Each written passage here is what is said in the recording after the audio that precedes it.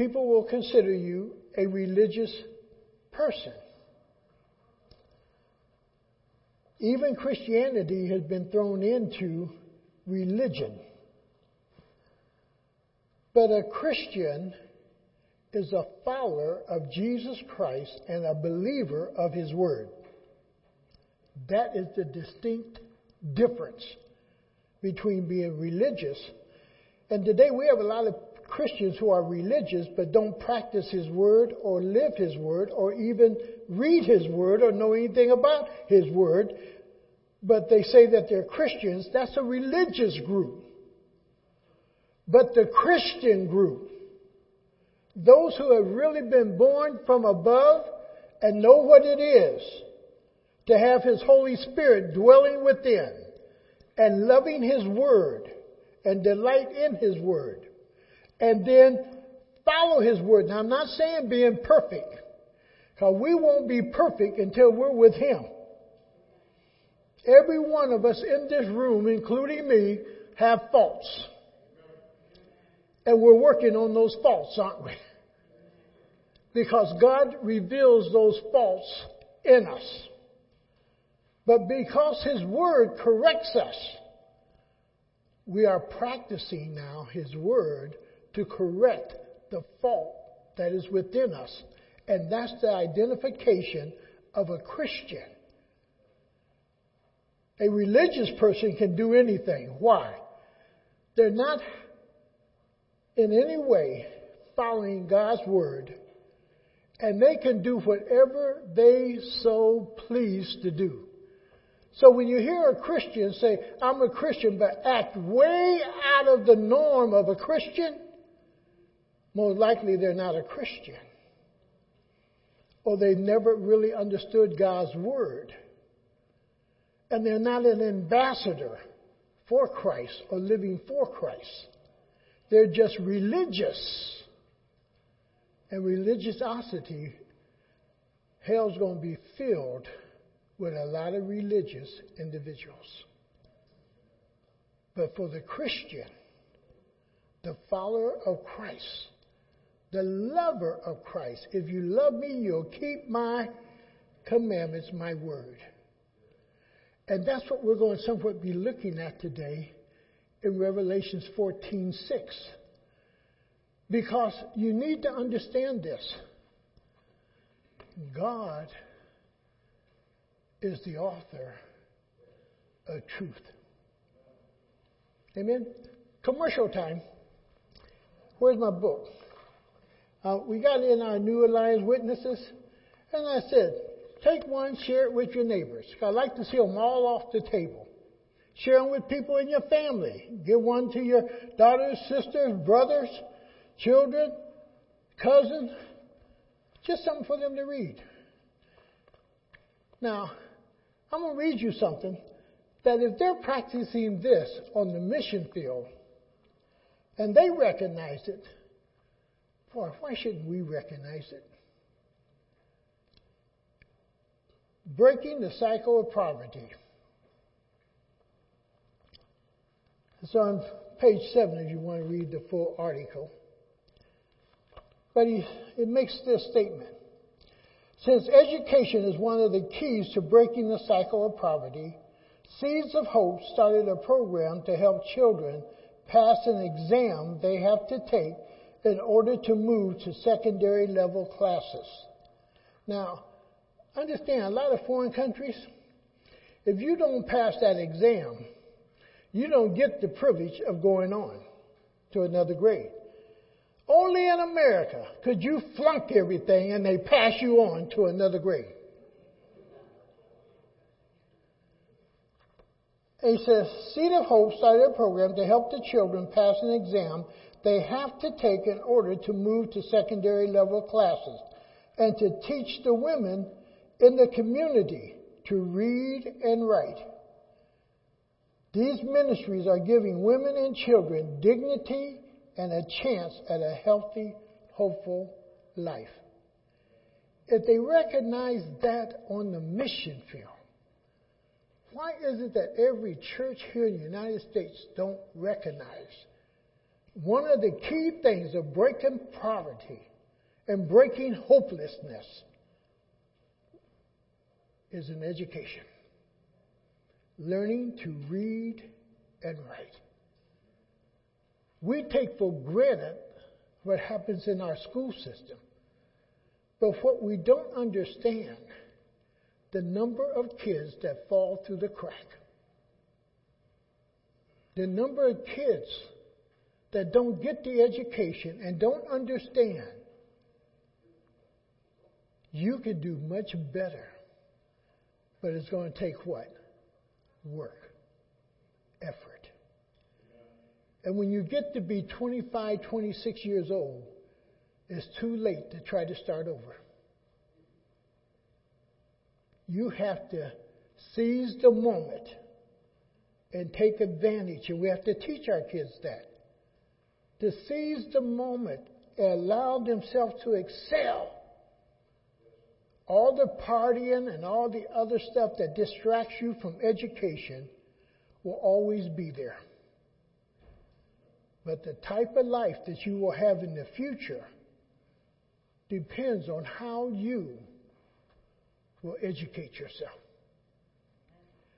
Commercial's over, but grab the book, read what's happening on the mission field in many different areas, and pray for them. How many of you pray for the missionaries? Yeah. You don't have to always pray for them by name. Elaine and I will pray for some by name. But we pray for our missionaries worldwide. Even those that are not part of the CMA, who are Baptist missionaries, Mennonite missionaries, Nazarene missionaries. God has literally thousands of people out on the field in foreign countries that we just need to pray for. It's difficult for them. It's hard for them. How would you like to be a missionary in Russia right now? Some are still there. How would you like to be a missionary in Iran, where your wife has to walk behind you rather alongside of you? See, they go through some difficult moments. But we need to keep them covered in prayer. Somehow we think the whole world lives like America lives. And it doesn't. See, me and Cynthia are going to make that missionary trip before she leaves here.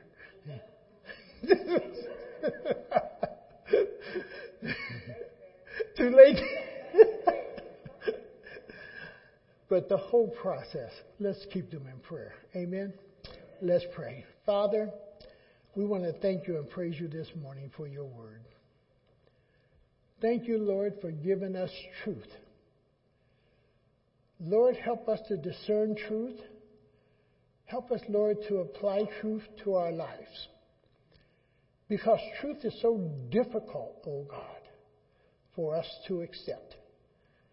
It's easier for us to believe a lie and to live a lie than to live in truth and live in such a way that truly glorifies you. Would you help us to see that today through your word as you minister to us through the power of your Holy Spirit? May each one of us leave this place today differently than what we came in. And we'll give you the praise in Jesus' name. Amen. The third witness. The third witness. It's important to understand God in his own way have divinely picked these three witnesses that we've been talking about. And everybody could not be a Billy Graham. Everybody could not be a Billy Sunday or one of the other great men who have come down through history. That didn't mean we were not witnessing, we were not sharing, but God just puts certain people sometime on a different platform, that's all.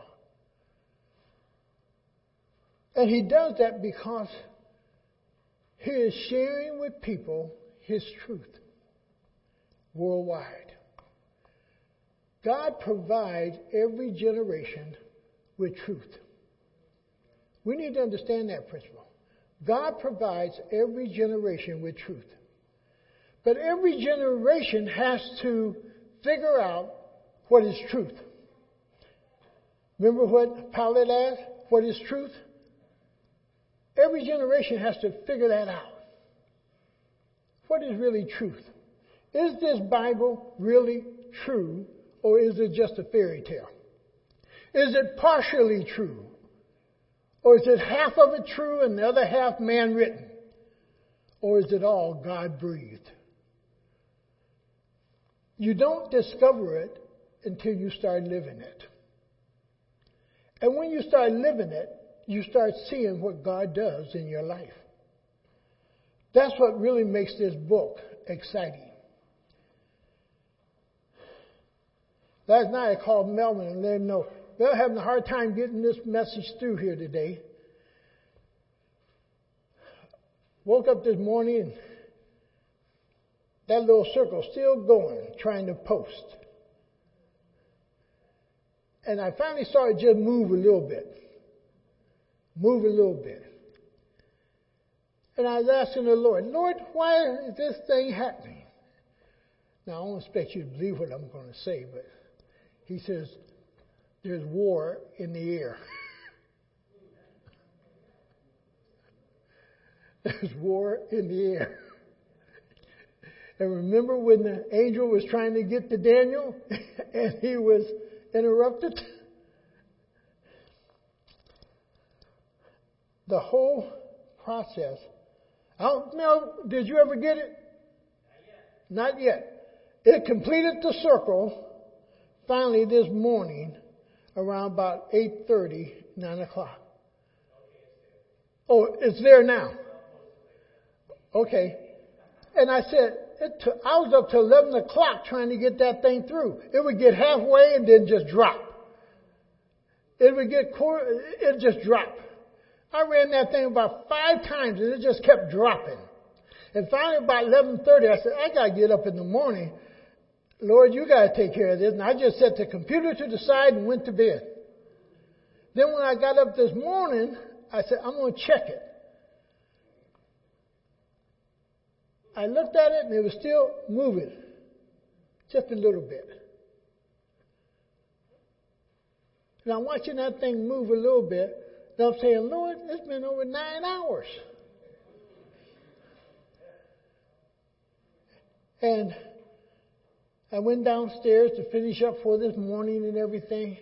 I come back up and look at it, move a little closer, move a little closer. And I'm standing there when it got about like that. And I started praying over it. Lord, get it through. Lord, get it through. You know, and I didn't know if Mel got it or not. Now he said that they did get it. But 9 hours to post something? How many of you have been paying attention to what's been going on in the world? How many of you heard that water is drying up? How the lakes are getting smaller? You know.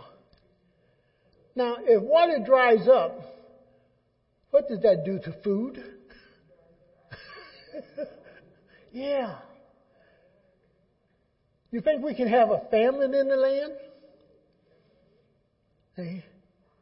How many of you have been watching how the fires have been going around the world? And how many of you have been following? COVID's back on the rise a little bit, a different type. But every time we think we've nailed it a little bit and we're going the other way, something else what? Pops up. Now this monkey pops up, although they say it's mainly in one community, but yet it's spreading out. And isn't there something? Man keeps trying to stop what God is doing. And God, little by little, He's putting the pressure on. Now He says you can look at the sky and you can say it's going to rain.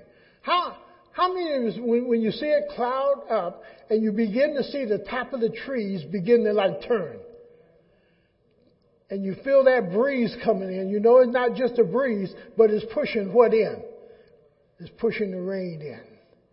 God said if you can look at the sky and you can discern certain things, shouldn't you be able to discern that we're getting closer to the end times? We need to open our eyes and really begin to discern a little bit more.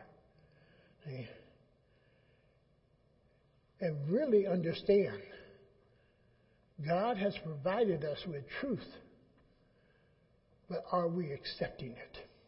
Now, Satan has provided a lie to every generation. You can go all the way back to Genesis with Adam and Eve. Satan provided them with a lie. And he's done that all the way down through generation through generation through generation. You can see Satan's lies. But then God still provides truth. Truth can only come from God. Go to 2 Thessalonians 10 and 12.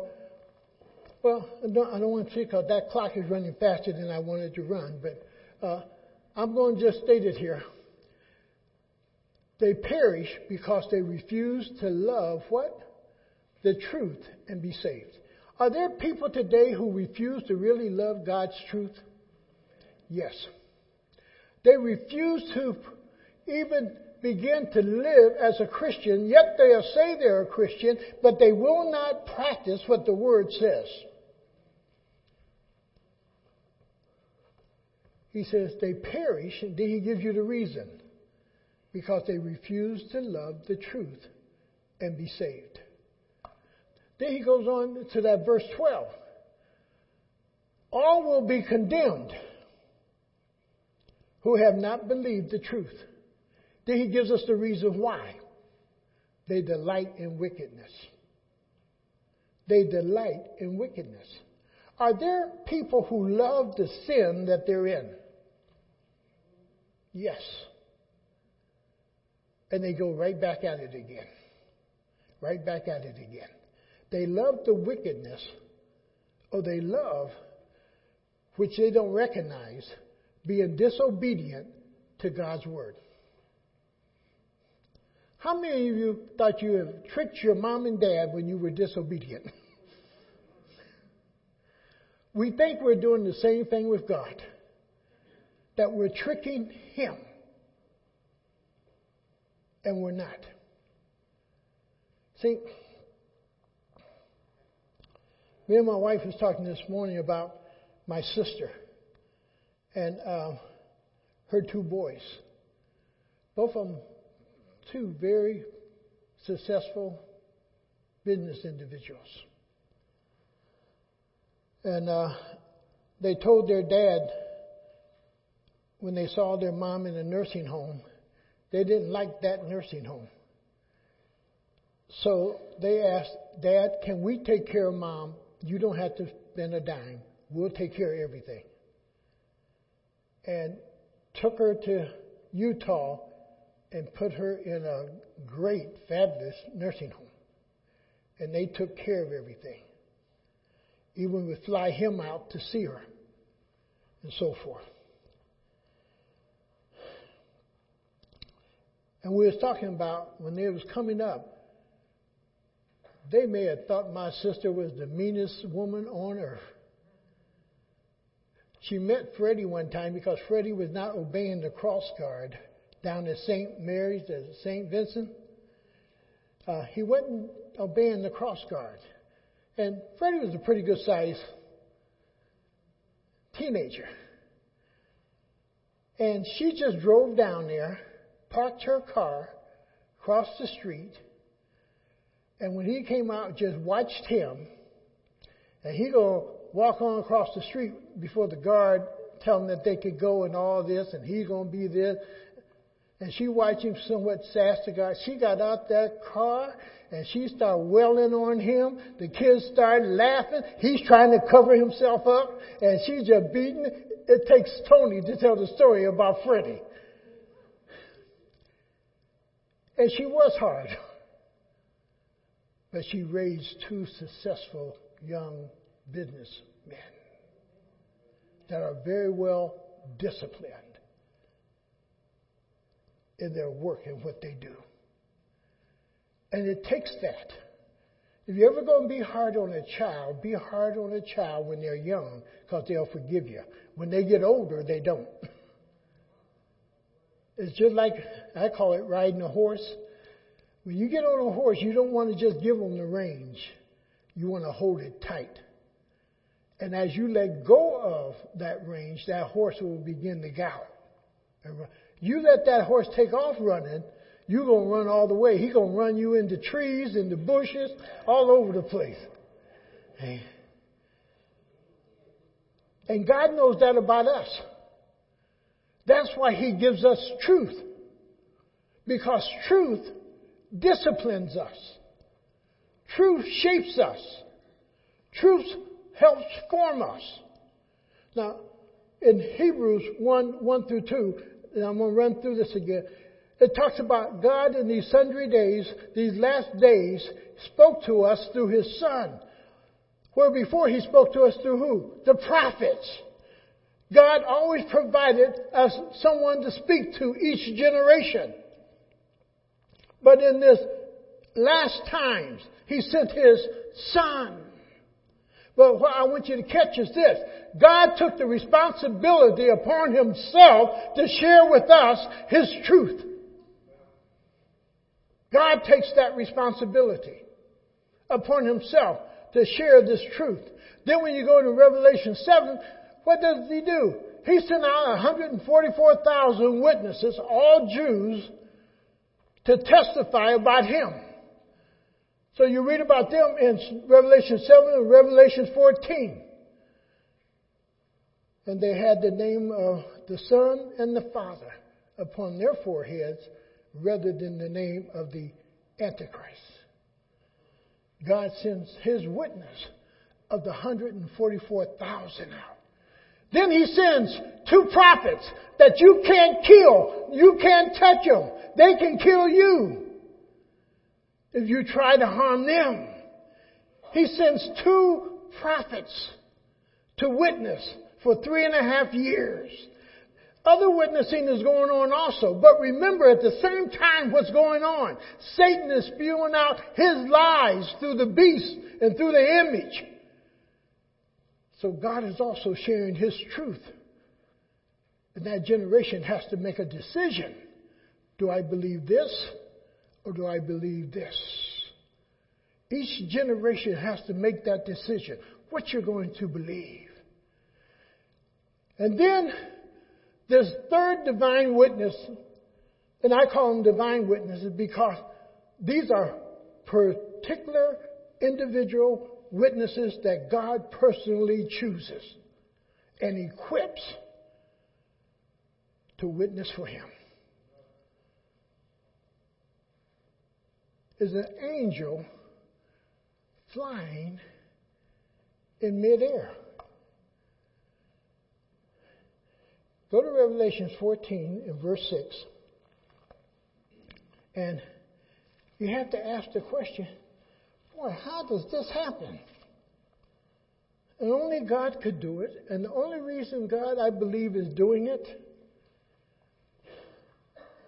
this may be the last time God witnesses on a universal scale to all before the closing really begins to take place.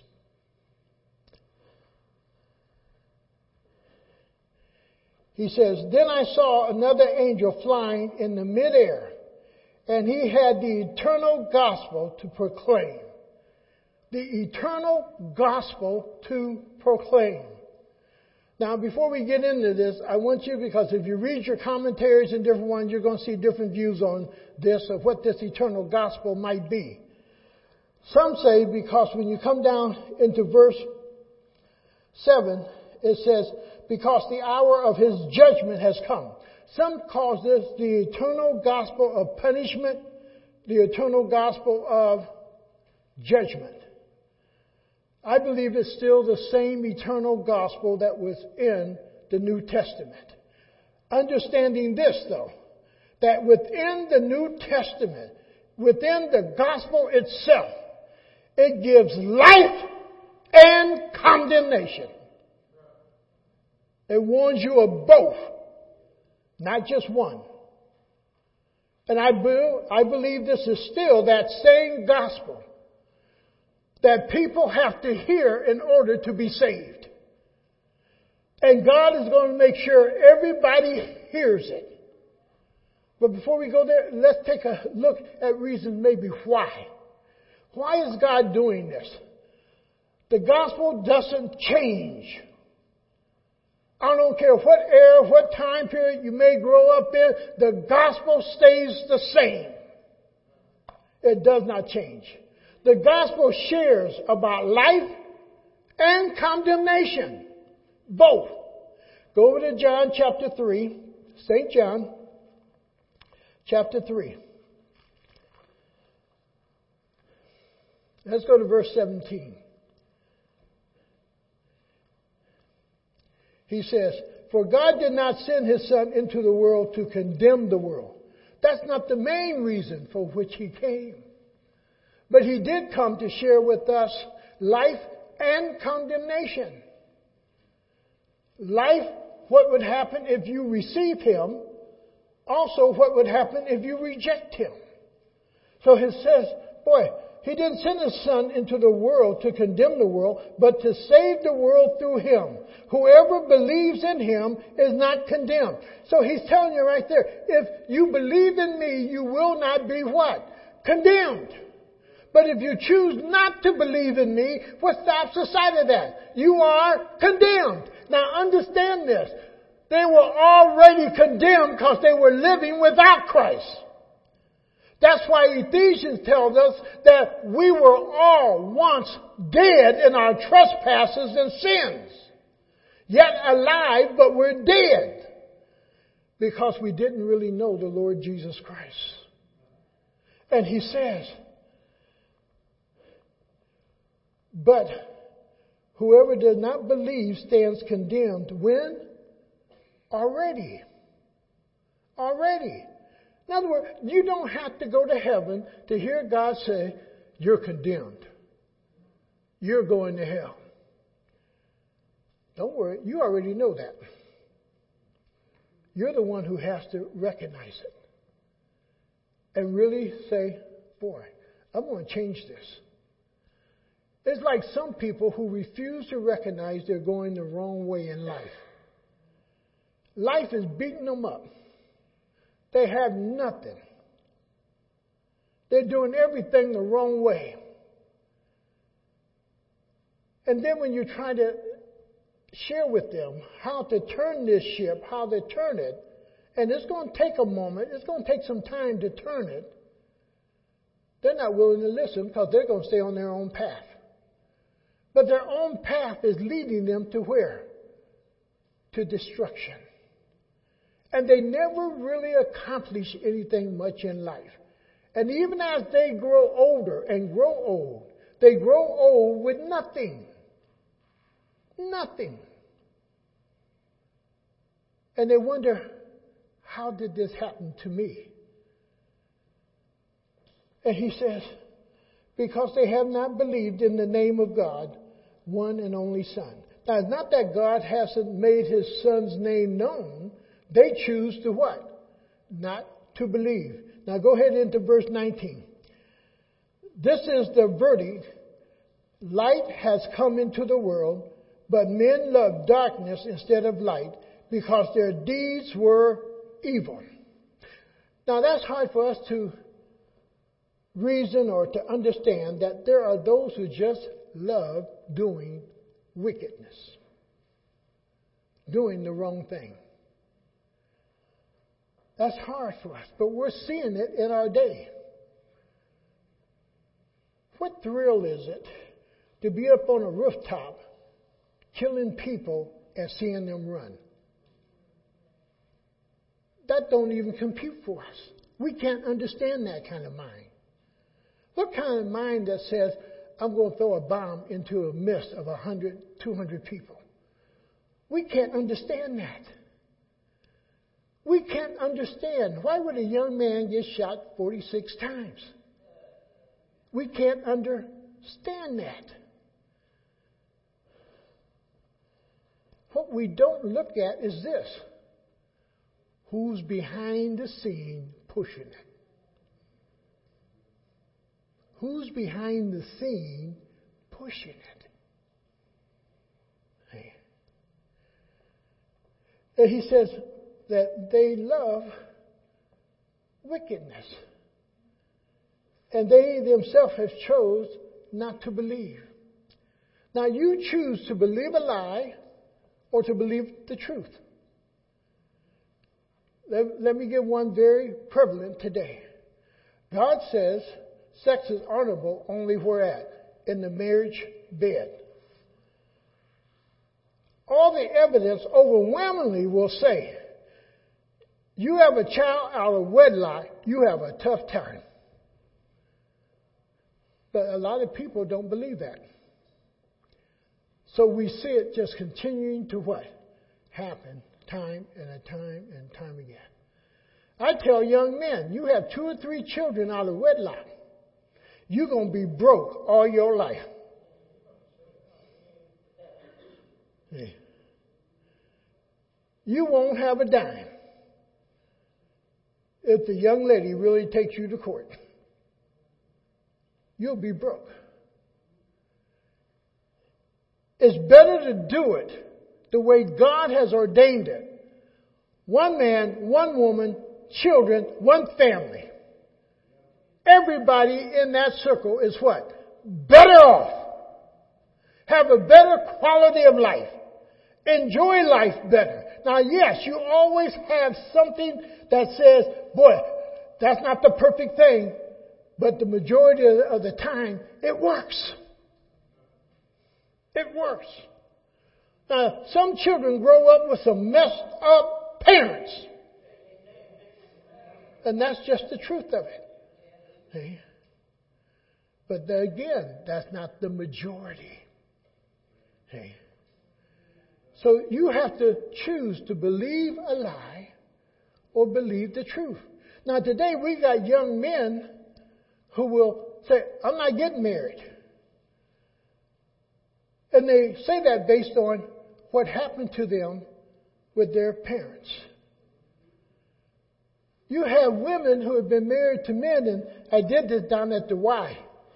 Because down there after I'm done swimming and all my stuff, I kind of get a table to myself. But there's about 7 or 8 women that sit around the table, and they know all the churches in Akron. I'm able to hear about all the pastors, all what's going on. I'm able to just keep up because they be going over there. And about a week ago, I went over to the table and I said, I noticed one thing. You guys are some godly women. I want to give you an assignment. And one of them looked at, Pastor Brown, what kind of assignment? I said, today is Monday. By Friday, I want all of you to tell me who your next husband is going to be. Because they're all either divorced or husbands there. And all, no, God ain't made that man.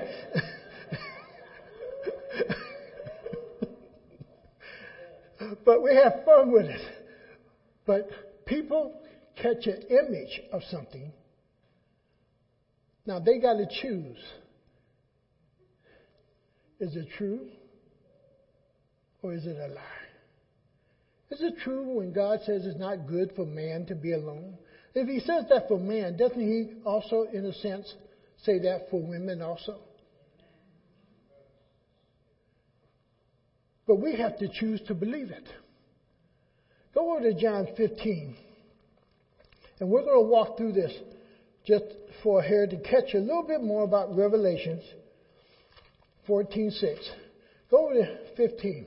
Because what I'm really trying to bring home to you is this here.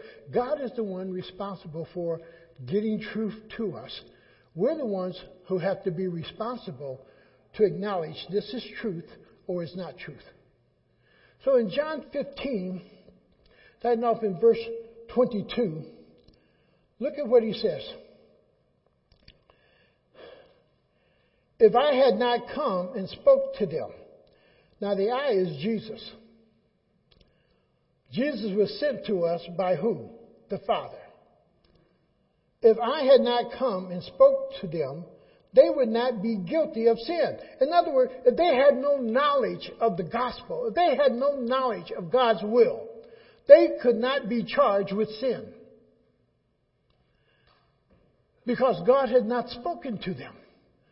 But because God sent Jesus Christ to speak to them and to share truth with them, now they become accountable for that truth, whether they practice it or not. They become responsible, accountable. Whether we follow Jesus or not, we will still be held accountable for the truth that God has shared with us. And he says to us,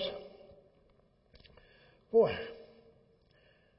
if I had not come and spoken to them, they would not be guilty of sin.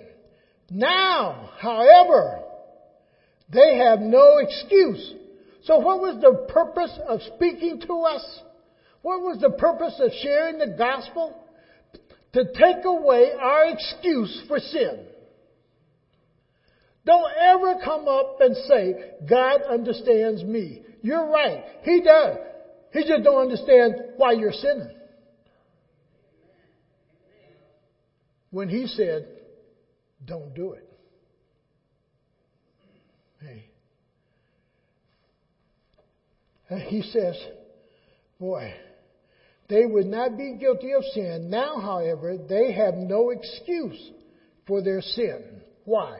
You've heard the truth. The truth is here. You choose not to believe it.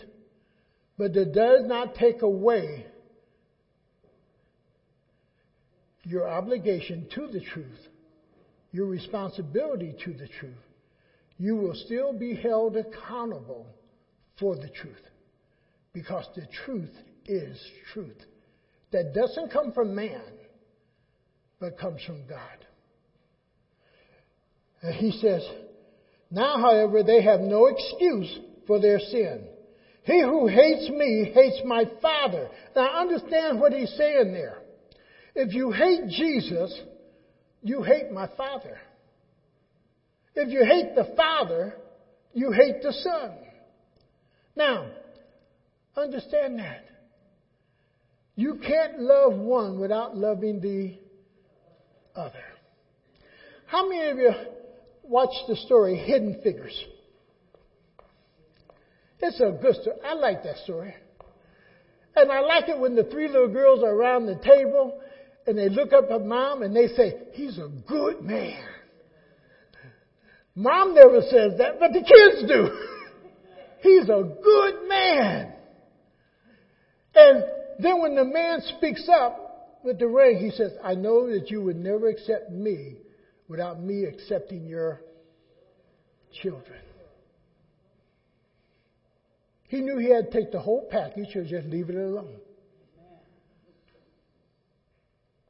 And he took the whole package because he's in love with the wife, with the woman. Now understand this. If you accept Jesus Christ, you got to take the whole package. The Father, the Son, the Holy Spirit. You got to accept the whole package. You just can't accept the Father and leave the Son and the Holy Spirit out. You cannot accept the Son and leave the Father out and the Holy Spirit out. You cannot accept the Holy Spirit and leave the Father out and Jesus out. You got to take the whole package when you accept Jesus Christ. You've accepted the Father, the Son, and the Holy Spirit. Now, stay with me because something striking comes up in this passage. He says, he came, he spoke with them. He took away their excuse.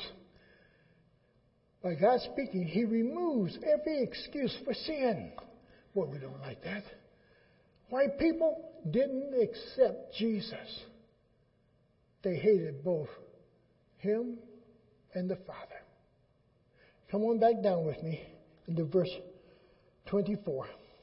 Jesus says, if I had not done among them what no one else did, they would not be guilty of sin. Now I want you to take those three witnesses that we're talking about.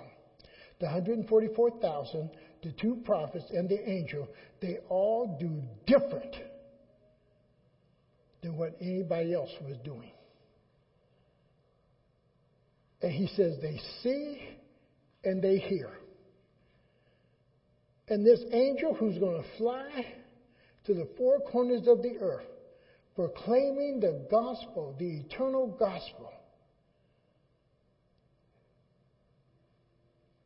is something different that nobody else has ever did. You see and you hear. And he goes on and he says, what no one else did, they would not be guilty of sin, but because they saw and they heard, he takes away their excuse. He goes on, he says, but now they have seen these miracles, and yet they have hated both me and the Father. Now listen to 25 and ask yourself, can you figure this out? But this is to fulfill what is written in the law. They hated me without reason. They hated me without what? Without reason. They hated me without really no understanding. They hated me, not even knowing me. They hated me. How often do we say we're hated just because of who we are? There's Jesus. They hated me, or they would not accept me. And I don't think it's just because they hate him. I think it's because of their love of sin and their wickedness and their own lifestyle. They hate him. Why? He comes against that lifestyle. Now, he says in John 3:19, they love darkness and they love their deeds of evil. Now, back to Revelation 14 as we get ready to wrap up a little bit on this, because it's so important to really catch it. The message is for those that are on earth, and he declares that. Then I saw another angel flying in the midair, and he had the eternal gospel to proclaim to those who lived on the earth, not all the universe, but to those who live on earth. And then he narrows it down even a little bit more, because it allows us to know, though man has the responsibility given to him to take the gospel into all the world, it shows us the limitation of man also. Do you understand there are yet hundreds and hundreds of dialects and people who have not received the Word of God? But God somehow takes on that responsibility to get His Word to them. And here he says he does it by an angel. And he says to every nation, tribe, language, and people, he takes this message. Every nation, every tribe, every language, every people will hear this gospel. Because you will not be able to be judged of your sin without hearing about this gospel, hearing God's word. And it's His responsibility that you hear it, because you're going to be judged by it. And He takes away your excuses because He has declared it. He moves a little further. And listen to this, because it's so important in verse 7. Catch this. He said in a loud voice, and boy, I kept, okay, Lord, what are you saying about a loud voice? That the angel says this in a loud voice. Have you ever been in a group and all of a sudden you hear somebody yelling or screaming or very loud and obnoxious, everybody stops what they're doing and do what? They pay attention, or they're looking at that person with all that loud voice. There was a book written some years ago, back in the 60s, Why Black People Shout. And what it was written about, you go into a store, you steal something, and you get loud, and the manager would say, go on, go on, go on. And you're all free. Because you got loud and you're drawing the attention, and he doesn't want that in his store, so he lets you just walk on. The angel proclaims this in a loud voice to capture everybody's attention. That they hear it.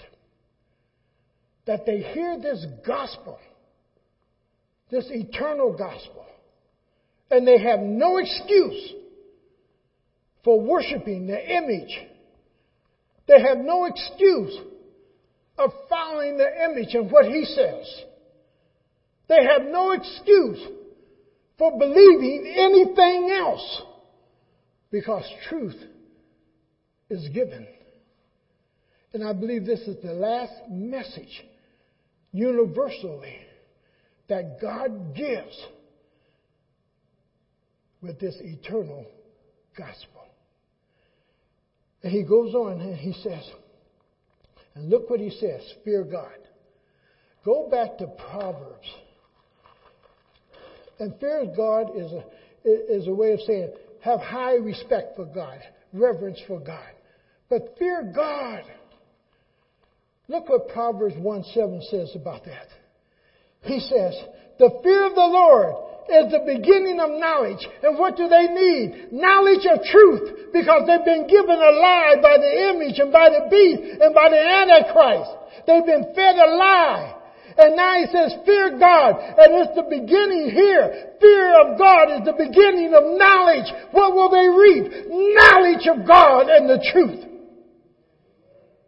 When you fear God, he brings you into understanding of his truth, that is knowledge for us on how we should live. On how we should live. Those who don't want to be in God's Word really do not want to know how God expects us to live. Those children who really give an ear to their parents, they understand this is how mom and dad wants me to live. Mom and dad has the best for me. This is what I believe. Mom and dad is doing this all for me. But those children who think mom and dad is just trying to take advantage of them, take away some kind of privilege from them, keep them from this and keep them from that and doing what their friends are doing, they believe mom and dad is telling them a lie rather than the truth. And a lot of people believe God is telling them a lie to keep them from things rather than telling them the truth that will safeguard them and cause them to prosper. Now, what we need to understand, it goes to every nation, every tribe, language, and people. And it goes with that loud voice, because the fear of God is the beginning of knowledge. And we need to understand, give him glory. Why? Now, I want you to look at this. Why? He says, give him glory, because those are the two things that the angels also shouts out with this message. Fear God, give him glory.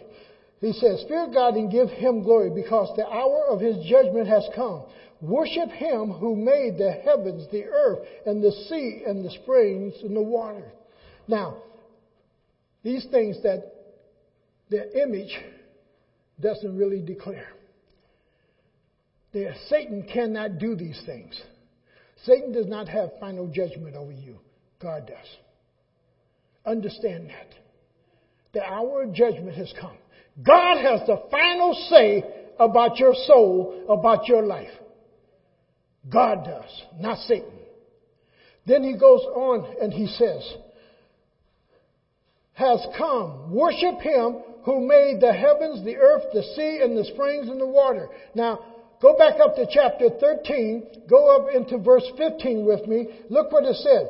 He who gives power to give breath to the image of the first beast, so that it could speak and cause all who refuse to worship the image to be killed. So you were being forced to what? To worship a lie. Here you're given truth to make a decision to worship.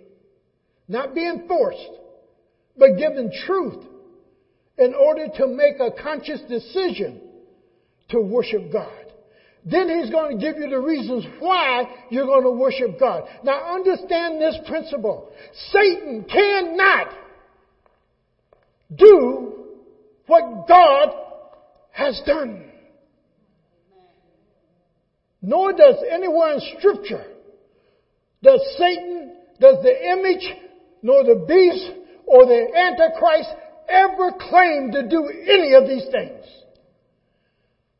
Create the earth. He made the earth.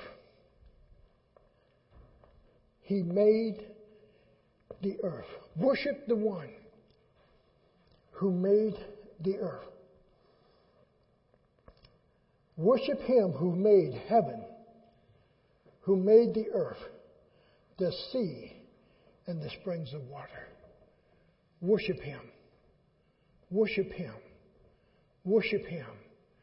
Nowhere when you read in Revelation do you see the Antichrist, the image, the beast, or any of them ever declaring, I understand this, only what God owns and can do. They never declared that they created a heaven, never declared they created an earth, never declared they created the seas, never declared that they created the springs of water. Never declared that. We're not going to get into it this week, but I want to close with simply saying this. Why does God send the angel with the eternal gospel? Mark chapter 8 and verse 35 through 37. God cares for your soul because God understands this. There's nothing you can give that would keep your soul from going to hell. Nothing you could give that would allow you to come into His heaven. The only thing we can do is receive. Let me give a little further understanding on that. Because sometimes we say, give ourselves to Him.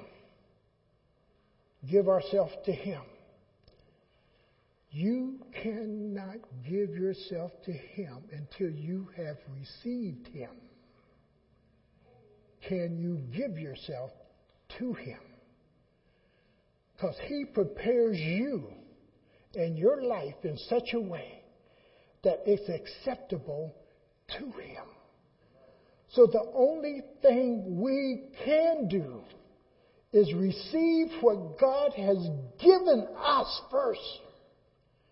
And then we're able to give ourselves to Him. Only after we received. So the purpose of that eternal gospel for that time period in tribulation, God is letting the world know, here's the truth. Here's the truth. Here's the truth. Here's how you can be saved. Here's how you can be redeemed. And I believe it is the last universal call of God for redemption of mankind. Let's pray. Father, we thank You and praise You for Your word.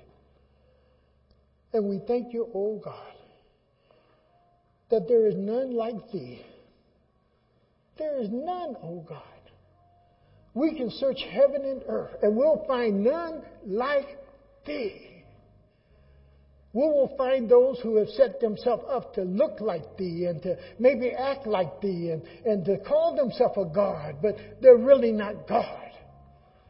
For there's only one true God, the Lord Jesus Christ, who took on flesh and came down to earth to dwell with His creation and to declare truth to us.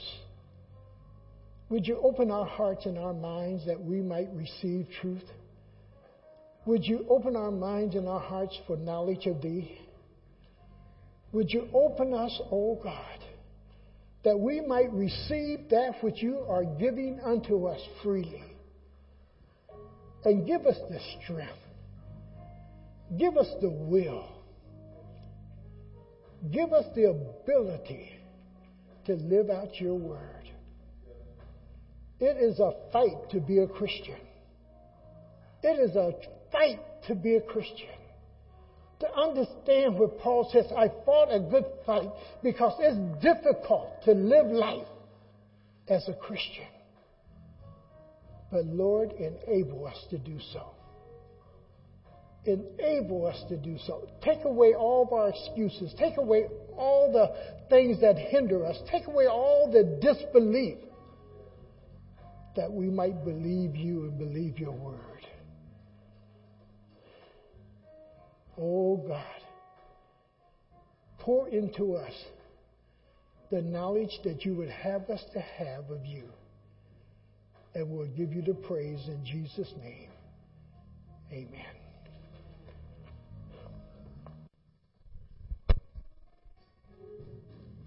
You are holy, oh so holy. You are holy, oh so holy.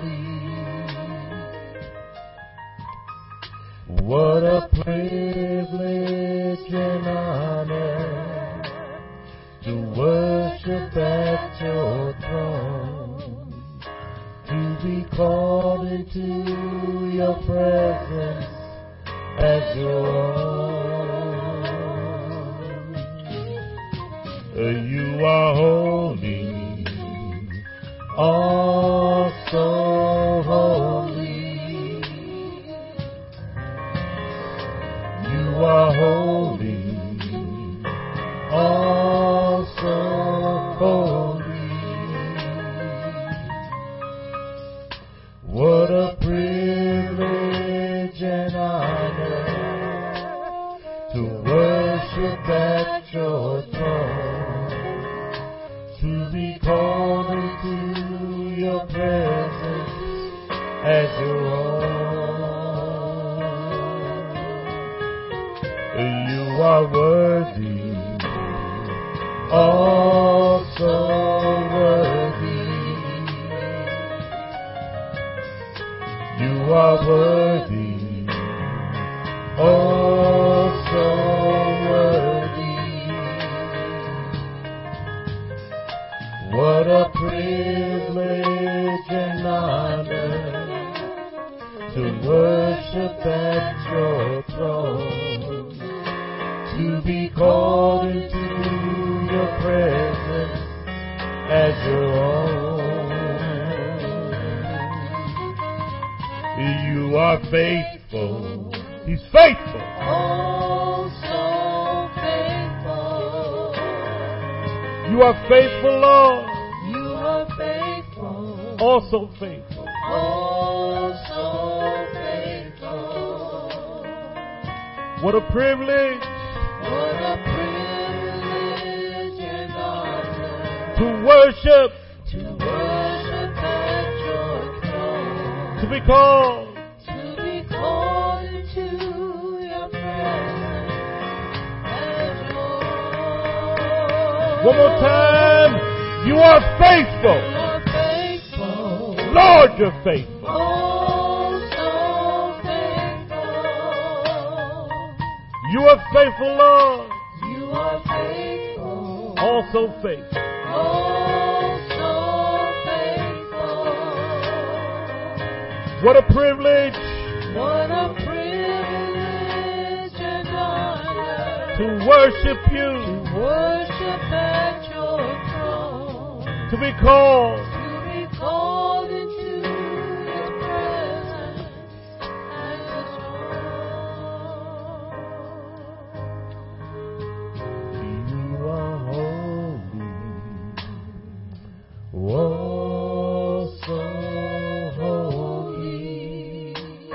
Yes, you are, Lord. You are holy. You are so holy. Oh, so holy. What a privilege. What a privilege and honor To worship. to worship at your throne. To be called. To be called into your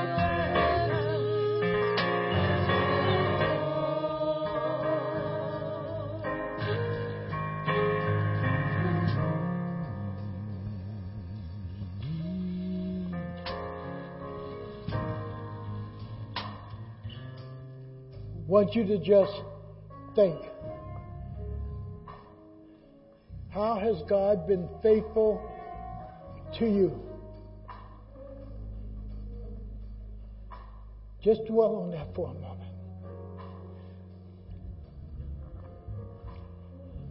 He's been faithful.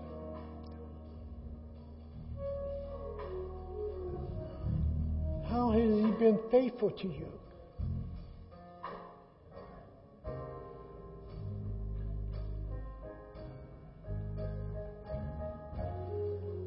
Has He been faithful in keeping you through sickness? Has He been faithful for providing for you even in the presence of your enemies? Has He been faithful to you in elevating you in life? Has He been faithful to you in keeping you faithful to your husband, to your wife? Has He been faithful to you? Has He been faithful to you in your finances?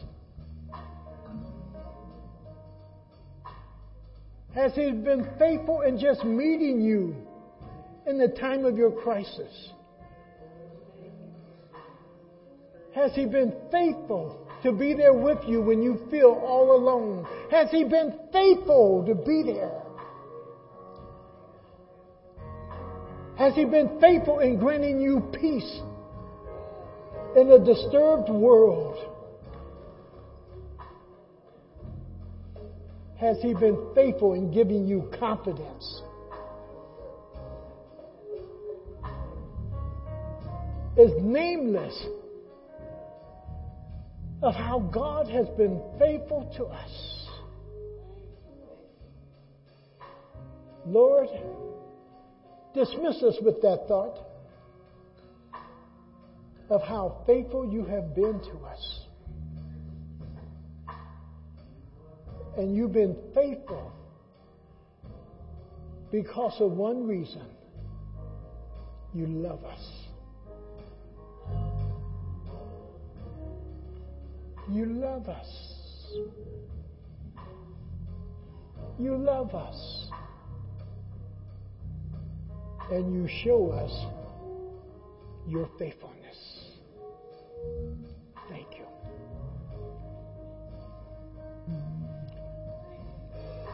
You are faithful, oh so faithful. You are faithful, oh so faithful. Just let it soak in, let it soak in, let it soak in. What a privilege and honor to worship at your throne, to be called into your presence as your own. You are faithful, oh so faithful. Amen. You are faithful. Yes. Oh, so faithful. Soak it in, soak it in. He's faithful to you. What a privilege and honor to worship at your throne, to be called into your presence as your own.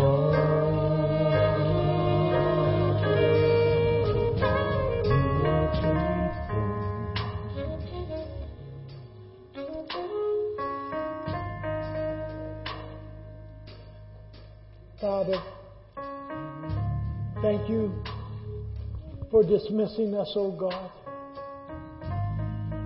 with our minds being reminded that, Lord, you're faithful unto us.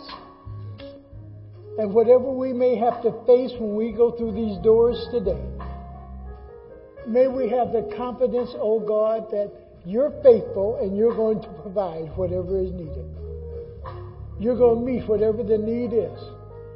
You're going to strengthen us where we're weak. You're going to give wisdom as we lack it.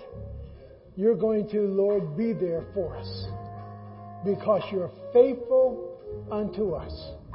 Thank you in Jesus' name. In Jesus' name, amen. You're dismissed.